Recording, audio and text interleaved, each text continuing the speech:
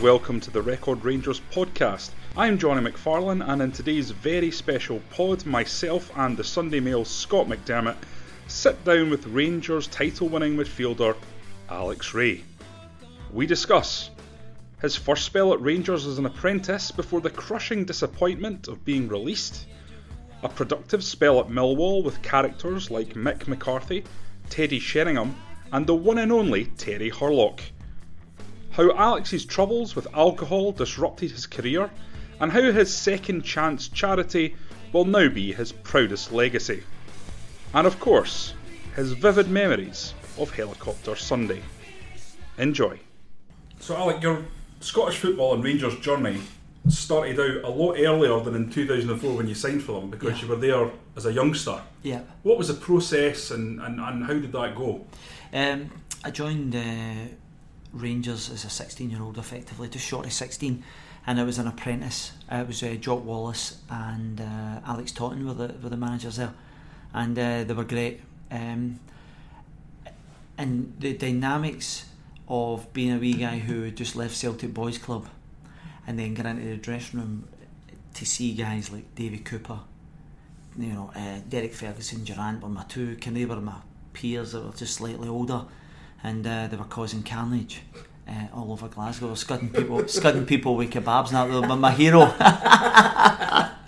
So they were brilliant, they were good, and just getting that opportunity to be in about, which was the old Albion, and training with guys like Coops on a Friday, just to do shape and things, and guys like Derek Johnson, like icons of the club, and it was just a great period to be. If I'm honest, I struggled. Physically, I wasn't really up to.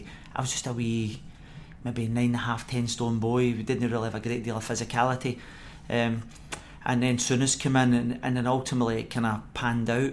And I think my lifestyle probably had a wee bit of part to play in that as well. I was more interested in jumping about clubs and nightclubs and things, and it didn't do me any favours, because it was Walter Smith effectively let me go, and he says, we feel as if you've done okay football wise, however you need to put more of a application into whatever you do. It was a great piece of advice. I met Walter when I was 29, and I was relaying this conversation I'm having with you, and he said to me, Alex, if you're a plumber and an electrician footballer, you've got to put the spade work in. It's okay getting here, the hard part's staying here. He says, and it's like Scott said earlier on about maybe one step back to go two forward, and within a couple of months I was back into football with Falkirk. So but I look back on it and I wished I had applied myself. Hindsight's a wonderful thing, and I wished I'd applied myself so much better. Were you devastated at the time? Scott, I was going to chuck it. I was actually going to chuck it. I was, and it's interesting when you get people who come into your life. There was a guy called Joe Woods. He was at Bishop Briggs amateur team, and he contacted me. How he got my phone number, because it was like with a big red phone, Scott, with the dial, like Commissioner Gordon. And he managed to get the house number, and he said, listen, come and play for us, we'll get you back playing. And I was more interested, again, just to where I was more interested in going out with my mates and messing about. And thankfully I went and played with that guy for 3 months, Bishop Briggs, because there was one thing about myself, is I actually love football. It's evident, even when I play now. I'm going to Tenerife this weekend to play. I go to Hong Kong. If somebody asked me to go and play, I actually drove to a bounce game for charity. I left at 8 o'clock in the morning. Took me 3.5 hours to get down to Sunderland. 12 o'clock kick-off. The guy took me off after an hour, and I jumped back in my car and we come back up the road. It was like a 9-hour round trip the time I stopped for a cup of coffee to play in a charity game at Sunderland, all in one day. So I love the game. And this guy Joe Woods, a big Celtic man as well, a big Celtic supporter, and he got me back into football. And so if it wouldn't have been for that guy, I've no idea where my career would have went. And I'm indebted to Joe.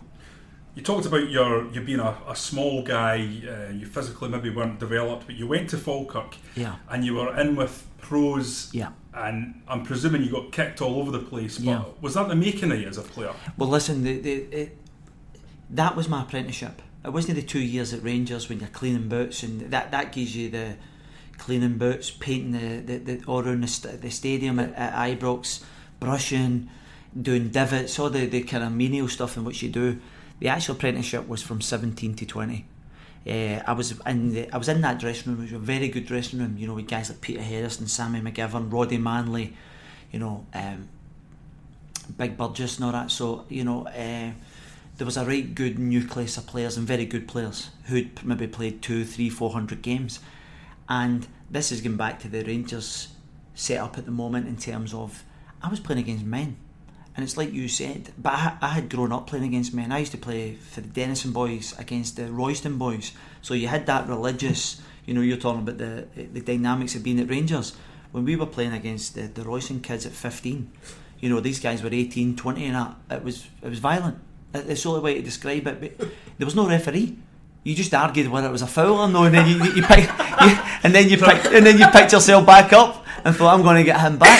So that playing against the Royston boys, then going into the Championship, effectively, there was a period where we got into the Premiership as well, and I was fortunate enough to play at Parkhead and things against Paul McStay and that. So that was my apprenticeship. So that 3-year period at Falkirk then allows you to make a mixed transition to go to the English Championship, as it effectively is now, where you're playing with internationals.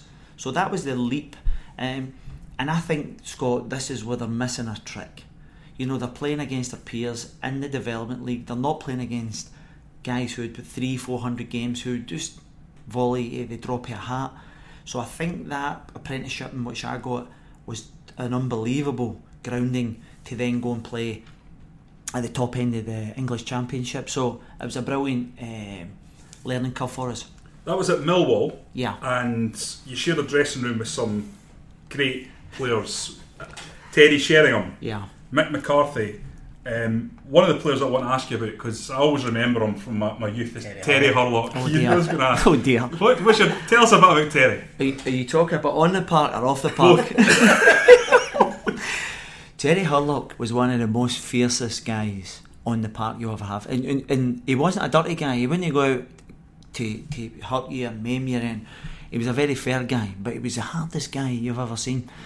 And he played like that off the park as well. I remember when I went to Millwall, he effectively 2 weeks later went to Rangers. And I remember sitting in the dressing room and Terry says, I'm going to Rangers, son, you know, like that. And I'm going, oh no, because I wanted to go to Rangers, never mind, you know. So he came back about 1993-4 season, and just to give you a picture of Terry Hurlock, he used to be like the old East End gangster. It was the height of the summer and pre-season. Terry's got the overcoat, he's got the Rangers skip cat, and he's got the big perm and the broken nose and all that, right? He's come into training. And we used to go for a refreshment after training and things with Terry. And it's the only time, and this is to kind of, you know, when you talk about a dressing room dynamics that most players miss.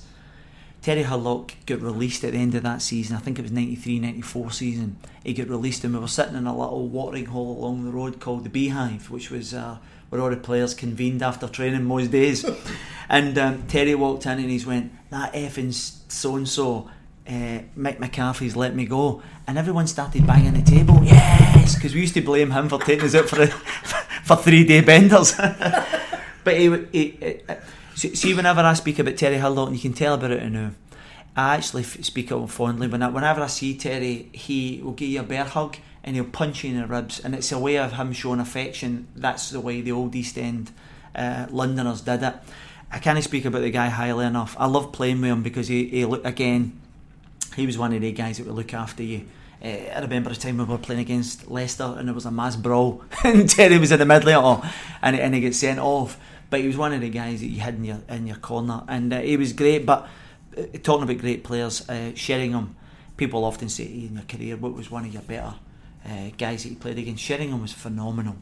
He scored 38 league goals, league and cup goals, the year that I played with him at Millwall.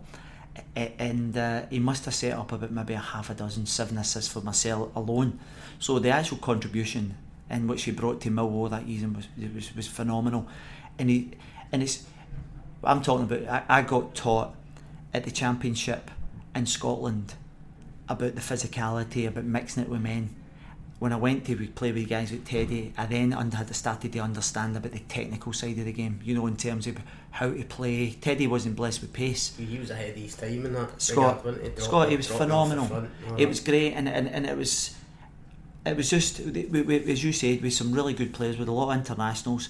I had a good partnership with a guy called Gary Waddock, and then young Andy Roberts came after him. So you had internationals, and then young Andy went for a couple of £1 million. So playing against Millwall had a really good balance. They had a lot of good kids, and then they had good senior players. So it was a very eventful time in my career.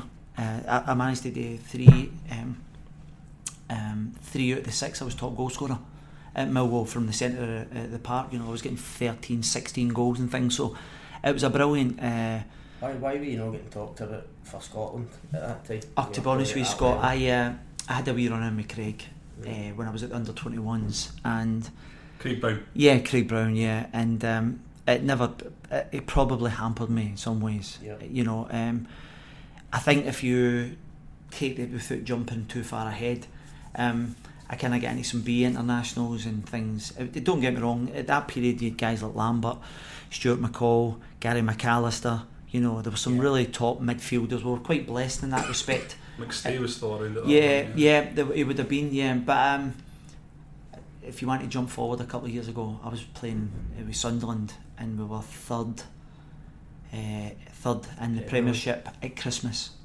You know, back-to-back years we were third. Yeah. And you weren't even getting in a squad. And then I kind of look at what's going on currently, and then we wonder why we're not kind of where we are. But anyway, but Millwall was great. I loved it. To be honest with you, I would love to have left Millwall earlier because they were a selling club, and I was determined to actually have a go in the Premiership, but it never came until. And I think that was partly due to my off-field antics. I was causing a wee bit of trouble. You mentioned the goals that you scored, and actually I looked at some of your stats. Your stats are actually incredible. I managed to get about 70 odd goals with Millwall in that 6 years, which averages over 10 a season. And if you think about that, you know, in current marketplace, you'd be a multi-millionaire. And again, it was partly off the off-field things. But I was grateful to Peter Reid because they came in and paid a good transfer fee at the time, and it gave me the opportunity to then go and try my luck at the level up. Did you notice an immediate, an obvious jump, a huge jump?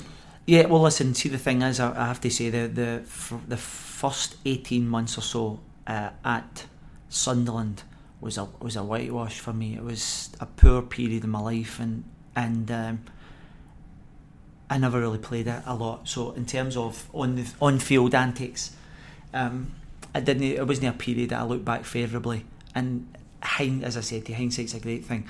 When I was and this is no disrespect to the guys that were playing there, Paul Bracewell and Kevin Ball were very, very good footballers. If you go to 98, once I managed to kind of pull myself together and get my life back in order, my career just went to another level.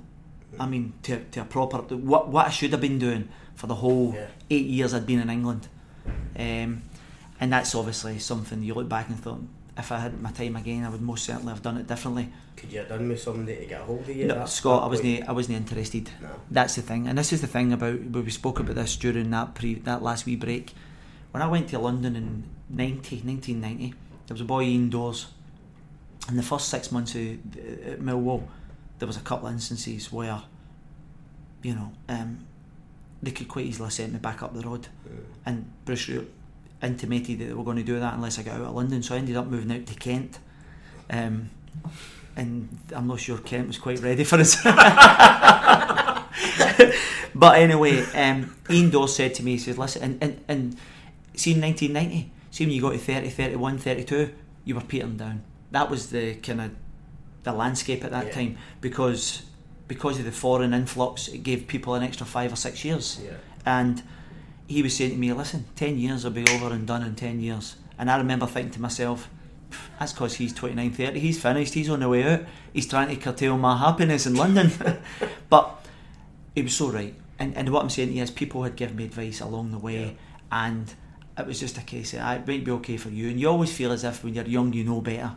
And it's only through learning from your own mistakes that you actually realise that these guys were right. Have you been in dressing rooms over the years where you've helped other players, you've seen issues and thought, I see myself in that Yeah, lad? Absolutely.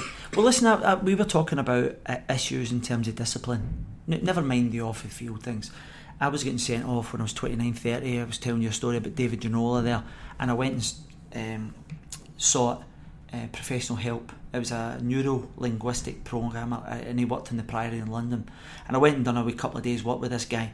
It gave me an unbelievable insight and depth of my behaviour, because I was 29, couldn't quite grasp how I was still causing myself problems on the pitch, and didn't have an understanding of ego, about fear and things. So I was there. That you just touched upon, Scott, that people giving you advice. At that point I was like a sponge for this stuff, and I was just absorbing it all, and I had a decent understanding. It's okay getting advice, but what you do with it's then the important thing. And from getting that advice, it wasn't even advice, it was getting a self-awareness of how you were behaving and getting an understanding of it. You can then do something about that, because it's okay getting advice, but it's just information. If you don't do anything about it, then it's... So what I'm saying is, when I look at somebody like Ryan Jack constantly getting up and puffing out his chest and things, the actual clever thing is to walk away. But it's actually kind of getting that understanding at that time, because you don't want to be bound down in front, and it's about perception. You don't want to kind of be seen to be losing face, but you can still have that persona and have it all under control. Because I done it. I just told you a story about Henri Camara, and and not getting booked and being in the middle of it all, but having that control and that understanding of your behaviour. So I think there's lots of things that you start picking up along the way as an adult and growing, and that, and it only comes from your own experience. It doesn't come from anyone else's. And you've obviously been involved with the charity Second Chance. Yeah. Is that something that you're still actively involved with? Very much so. We had a wee five-a-side tournament a couple of weeks ago, and we raised several £1,000s for that. Football is my whole life. I speak to my good pal Davy Farrow, who's a taxi driver, and 8-10 times a day, football. It's all football based. Look at what he said, look what she's just total football. And I remember I had a good pal, George, an elderly guy now. George will be in his 70s, and I took him up to one of my last games at Dundee, and he says, "Listen, Alex," he says, because once you're in football, it's all consuming. And I was telling him how much I was struggling, because we just missed out in promotion, and how much I wanted to win that league. And I felt as if some of the players didn't have the same kind of determination or drive. And it's okay, you've got to take everybody at their own. I don't know if they wanted it as much as me, one or two. And he says, "Listen, Alex," I says, "I get all this football thing." He says, "Your legacy in life," and he was looking me square in the eyes. We're having a coffee in Borders at Starbucks. And he says, "Your legacy, you'll look back in years." He says, "I've got the benefit," and we're talking about experiences here. He says, "You'll look back in 20, 30 years down the line, if your charity Second Chance is still going." Now, we've helped over 400 people who are chronic alcoholics or drug addicts. I'm not quite sure of the up-to-date figures, but the last one I heard was just over 400. The numbers for one individual, it affects directly or indirectly 50 to 70 people. So you think about someone, say a father. So then it helps his kids, it helps his siblings, his sister, his brother, his mother, his father. And then you've got the police issue, you've got the hospital issue, you've got the prison issue, the thieving or not thieving. Then you're refocusing your energy into being a responsible taxpayer. So the actual ripple effect is phenomenal. And George says to me, "You'll look back in your life as that will be your legacy." So, but the thing is, and it has a profound effect on people's lives. And that's the reason why we continue to fight so hard to keep the doors open, because of the landscape, having to cut back and all the council stuff, the health board, and we've been fighting from the day we started it to now to actually get it up and running. I don't know how much you've spoken about it in the past, but when was the point where you sought help and realised? Do you know what, Scott? Do you know the thing is, it was no different to any other weekend. No different. I hadn't drank any more that weekend or anything less, and it was just, I'd actually tried to search for some help in 1994. And the lady said to me after a couple of weeks, I'd managed to stay off the booze and that, I felt, but the thing is, because I was a bin striker and I was physically fit, you could always justify it. I was scoring, top goal scorer and playing in the Premiership, and you can always justify it. So in 94 I went to see this lady, and again I spoke about fear. This is not something that the guys for the East End of Glasgow speak a lot about. She said to me after 2 weeks, I can't do any more for you, mate. You need to go into residential. Automatically, she said that, I went, thanks for your help, out the door. And I was thinking to myself that if I go into residential, they might sack me. Yeah. What will people think about me? Yeah. All the things it's about, and again, it's perception. Yeah. Asking for help is, and this is the thing about mental health. It's obviously a big topic these days, but you're talking about 20 odd years ago. People wanted to forthcoming and going, I'm in bits here, I need help. So it took me another 4 years to 98 to actually go, enough's enough. And my life was crumbling at every aspect of my life. Financially, I was having problem indoors, the football professionally, so every facet of it, and mentally I was just in bits. So it was the best thing I've ever done. It gave me a bit of clarity, and all the things in which I'm telling you there started to flourish in the house. Financially, football, professionally, and that's what I'm saying. So from 29, my career went through the roof. I wanted to ask you about win bonuses, because I heard when you were at Sunderland that your win bonus was $5,000 a game. When we got promoted from the Championship, we had the club captain was Kevin Ball. Kevin Ball was Mr. Sunderland. He's still there. He's an ambassador. He's managed the club a couple of times as well, and he done all our negotiations with Bob Murray, who was the chairman. So we came into training one day and we were all kind of getting, the season was starting within a couple of weeks, and we're thinking, right, we need to get this bonus structure sorted. And Niall Quinn wasn't in the dressing room, so well, that was Big Quinny. And it turns out that Quinny had actually gone to negotiate with the chairman.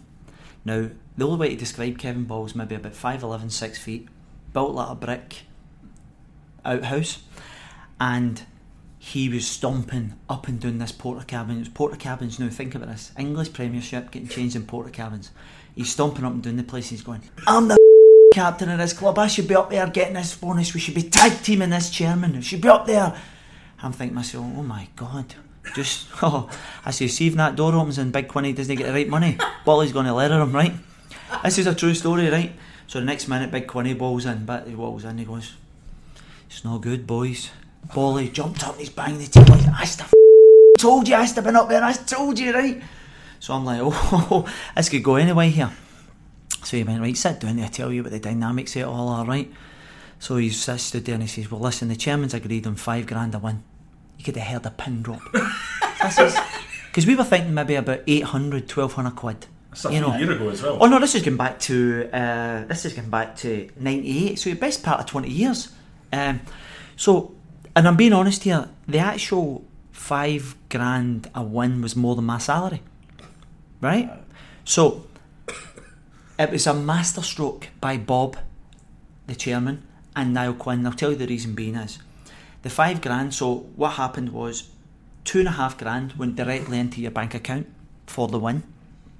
$2,500 was getting held back by the club, and if we get relegated, they were choking it.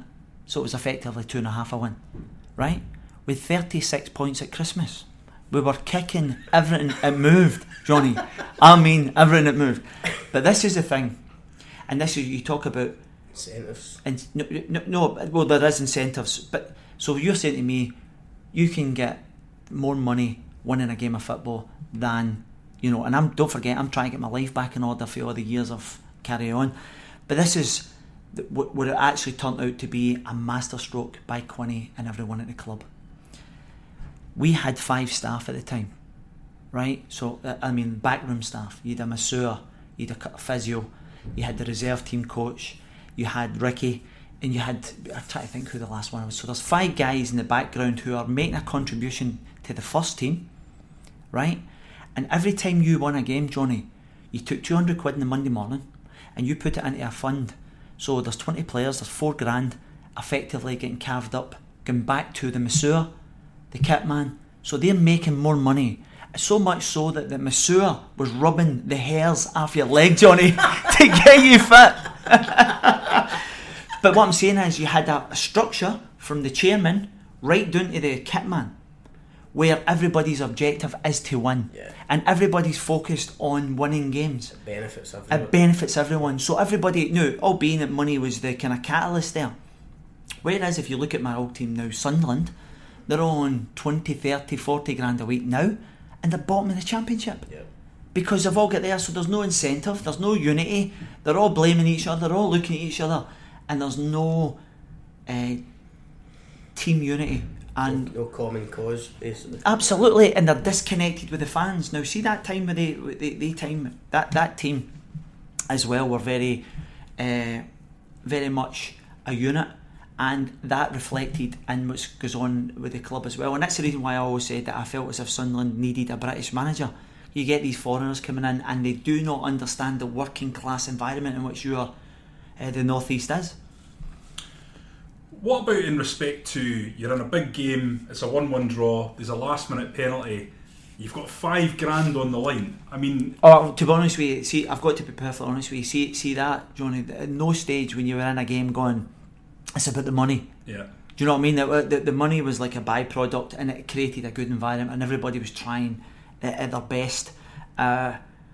There's no pressure on, say, a defensive mistake. You're like, that cost me $5,000. That. No, there was nothing. There was never anything like that. And it's the actual, see, the first 2 years of this kind of structure, Sunderland finished 7th twice in the top flight of English football. At that time, it had never been done. I think it was 50 odd years.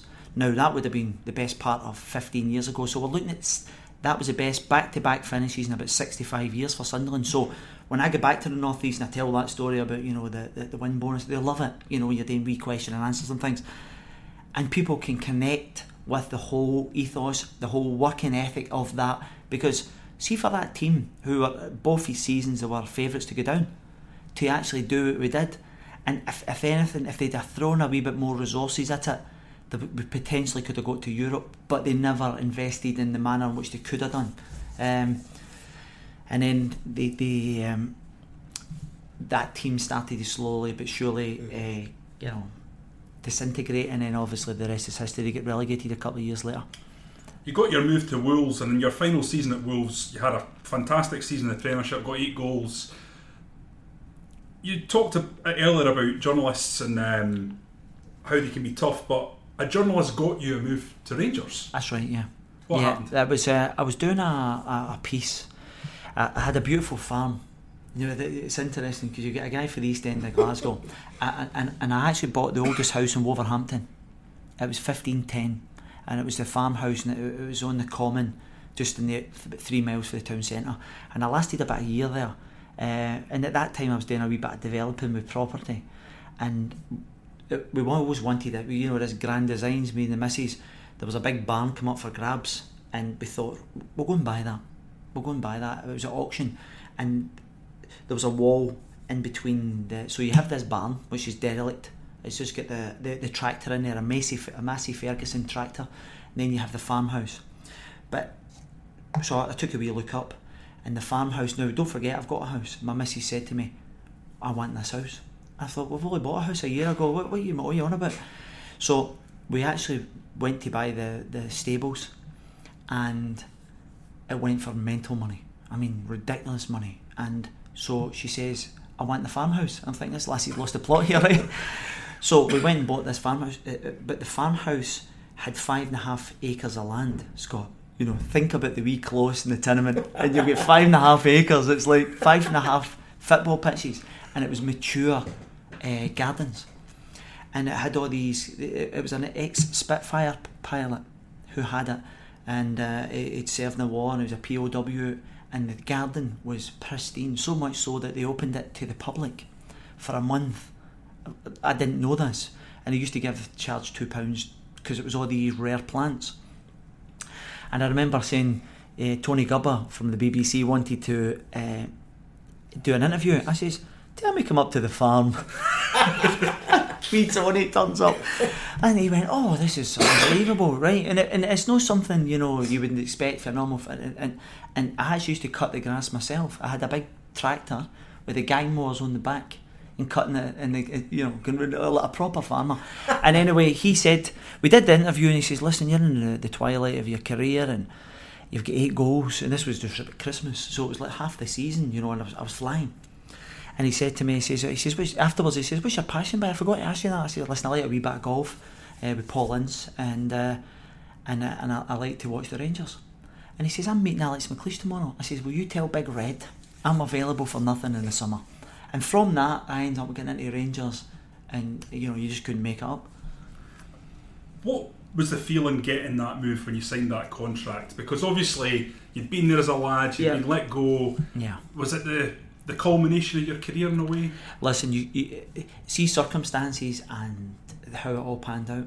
See, the 2nd of January, prior to joining Rangers, just before I did that interview, maybe a week or two before that, Blackburn put a bid in for me the day after we played them. And the manager was Graham Souness, effectively the guy that let me go. So he's trying to re-sign me 17 years down the line for getting kicked out of Rangers at Blackburn, and they were paying some good money at the time with York and Cole and things, and Wolves wouldn't let me go. So, but I was grateful that it didn't materialise, purely for the point of view as I managed to come back up to Rangers at 34, and you're thinking, you couldn't make this up. Had you given up hope for that? I mean, was there any part of Scott, your mind thought I might get back do you know the interesting thing about it, Scott, is I went to see them in 2003-04 at Manchester, and I don't know if you ever remember this. At the time, the Premiership had gone for 2003, about 12 years or so, and I was playing for Wolves against Leicester, and we were 3-0. I used to write a little column for the Express and Star, the big newspaper, the proper newspaper, and I used to write a wee column, and it was always about Rangers. And I went to, we were 3-0 down at half time, we come back and won 4-3 against Leicester. But at half time, the stadium pretty much halved. And I was writing my wee column saying, I'm disappointed that the fans had left, because they would have witnessed the best comeback in the Premier League history at that time. No one had come back for 3-1 a game. It was an unbelievable game of football. Anyway, in the Champions League, I don't know if you remember that, at 3-0 down at Old Trafford, Rangers were playing, and I bolted after an hour. But my point is, I remember thinking, I could go and play for Rangers. You know, they get absolutely terrorised. Now, I'd been playing against Man United. We beat Man United that season. So I knew within myself, I felt as if I could still do Rangers a turn, but you think you've missed the boat, Scott. Yeah. But anyway, that was so to come back up and play at 34. And how did you feel when you got the call? I mean, were you back to being a 16, 17-year-old? No. It was nothing like that. It was just the thought of coming back up and getting an opportunity. Because, listen, regardless of what some people say, and journalists, that, you know, the strong Rangers and thing recently, there's something magical about the games. You know, there's a worldwide perception it's one of the best. Hence the reason why you need a strong Rangers. And to play in one of the games, because the thing is, I used to travel from Millwall, which is London, to see these games. I used to travel for Sunderland, for Wolves, and come back to the Old Firm games. So to play in one of them was just... But what I'm saying to you about learning, you're the biggest dud in the city to being the king of the castle, and that is the kind of barometer where you're scared to catch people in the eye. I mean, you've lost a defeat to the Old Firm. You're walking about and you've let the family down, you've let the supporters down, and then adversely you're walking about as if you're the king of the castle, walking about, and you know, that's what actually strives on to actually win these games. Did you ever try and say to folk, like say Paul Ince, for instance, who'd kind of been there, done it, the game the time he got to Wolves, been at Inter Milan, Man United, did you find yourself trying to explain to him what the Old Firm was like, why you had this passion for Rangers? Do you know that Paul Ince nearly signed when he came back for Inter? Signed for Rangers, aye. He nearly signed for him, and I was in his house one day. I was in his house, he's got a nice wee place in Cheshire, and I was walking along the corridor, and he stood with a Celtic top on. He played, I think, for Liverpool, and he played in a friendly, and he stood with a Celtic top. I mean, you'd never get playing for Rangers without that one, mate. But no, but that is the thing. The perception is, when I used to come up to the games, I used to see all the Premier League players who that were attending the games because of the magnitude, the rivalry, and the panache that it brought. We have to ask you about Helicopter Sunday. I'm sure you never get sick of talking about it. Going into the last 4 games, I think it was 5 points behind Celtic. Yeah. Did you believe that it could be done? Well, let me tell you, Johnny, this is a true story. Big Alec McLeish nearly cost us the league that year. I'm serious, he nearly cost us the league. If you just take it from the split, we played Celtic the first game at Ibrox. Was it 2-1, Scott? I think they Celtic beat us. But just to tell the listeners there, at 2 o'clock the door opens, and this is to get inside the dressing room, and Andy Watson usually comes in and goes, so and so the gaffer wants you. What ultimately meant that you were a sub. Everybody knew it, but to be fair to Alex, this is a man management. He always gave you your place, and I was one of the guys with a sub a day. So by him dropping me that day nearly cost us the league, Scott. Thankfully, Big Alex seen sense and reinstated me up at Aberdeen. So no, but to answer your question, straight after that, you talk about momentum and things, and I think the only guy in the whole of Scotland was Big Marvin, who was a guy, keep believing, brother, keep believing. And I'm led to believe that Marvin and Pastor Joe made 800 grand out of t-shirts up in 5 with keep believing t-shirts. So, but see that the lead up to that Sunday, everyone has their own individual story who was involved in that as a player, whether it's a supporter or got a ticket at the last minute or whatever it may well be. My missus, about 8 days before, Hans says, you're going to be a nightmare. You're going to be a nightmare. If you lose that, you'll be a nightmare. You're not unbearable. And I says, I ain't bother. She says, I'm going to go on holiday. And I said, fill your boots. I'm happy to go with that. And so anyway, leading up 3 or 4 days to go, I said, where are you going, by the way? She went, New York. And I went, what a liberty. She's absolutely taking a liberty with me here. So she's flew out to New York, right? And I'm thinking, here we go. So we're playing the game. And then obviously Barry's jumping on my shoulder when we've effing won this. And I had visions of Marvin miscontrolling it, because I'd played 700 games, give or take, subs and first team appearances. And I had visions of Marvin miscontrolling, just, because I'd played playoff false alarms with Millwall and Sunderland and Wolves. And I had visions. So anyway, we win the league. And this is gospel, this story. So we get ushered into the dressing room, and you've seen some of the footage with Dado and Shota all dancing. And this is my recollection of it all. I broke down crying, and when I say crying, it was unconsolable stuff. And I remember thinking to myself, for the East End, we go to funerals and we don't cry, wearing it on your sleeve, you don't cry.